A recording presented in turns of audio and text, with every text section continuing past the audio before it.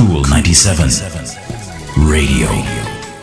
Hello there. Welcome to Power Thoughts, the morning edition. Just 3 minutes to start your day with a positive vibration. We're talking some more about how to stay sane in an insane world. We look around and we see lawlessness like never before, hatred like never before, crime like never before, and we take it to heart. That's how we internalize fear and allow it to run our lives. We feel the panic rising.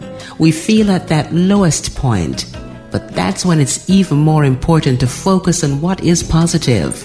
We have to balance out the negativity with positivity. When we harbor negativity in our system, it makes us sick and it stops our growth and development. Let's make it our priority to eliminate negative thinking from our lives. So take 5 minutes in the morning and jot down a few things that you're grateful for in your life.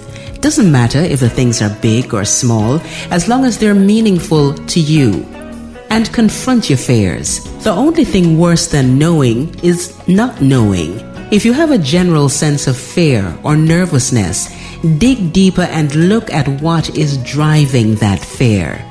Of course, it's scary to look, but identifying the worst case situation often leads to some relief because we realize that we can survive it.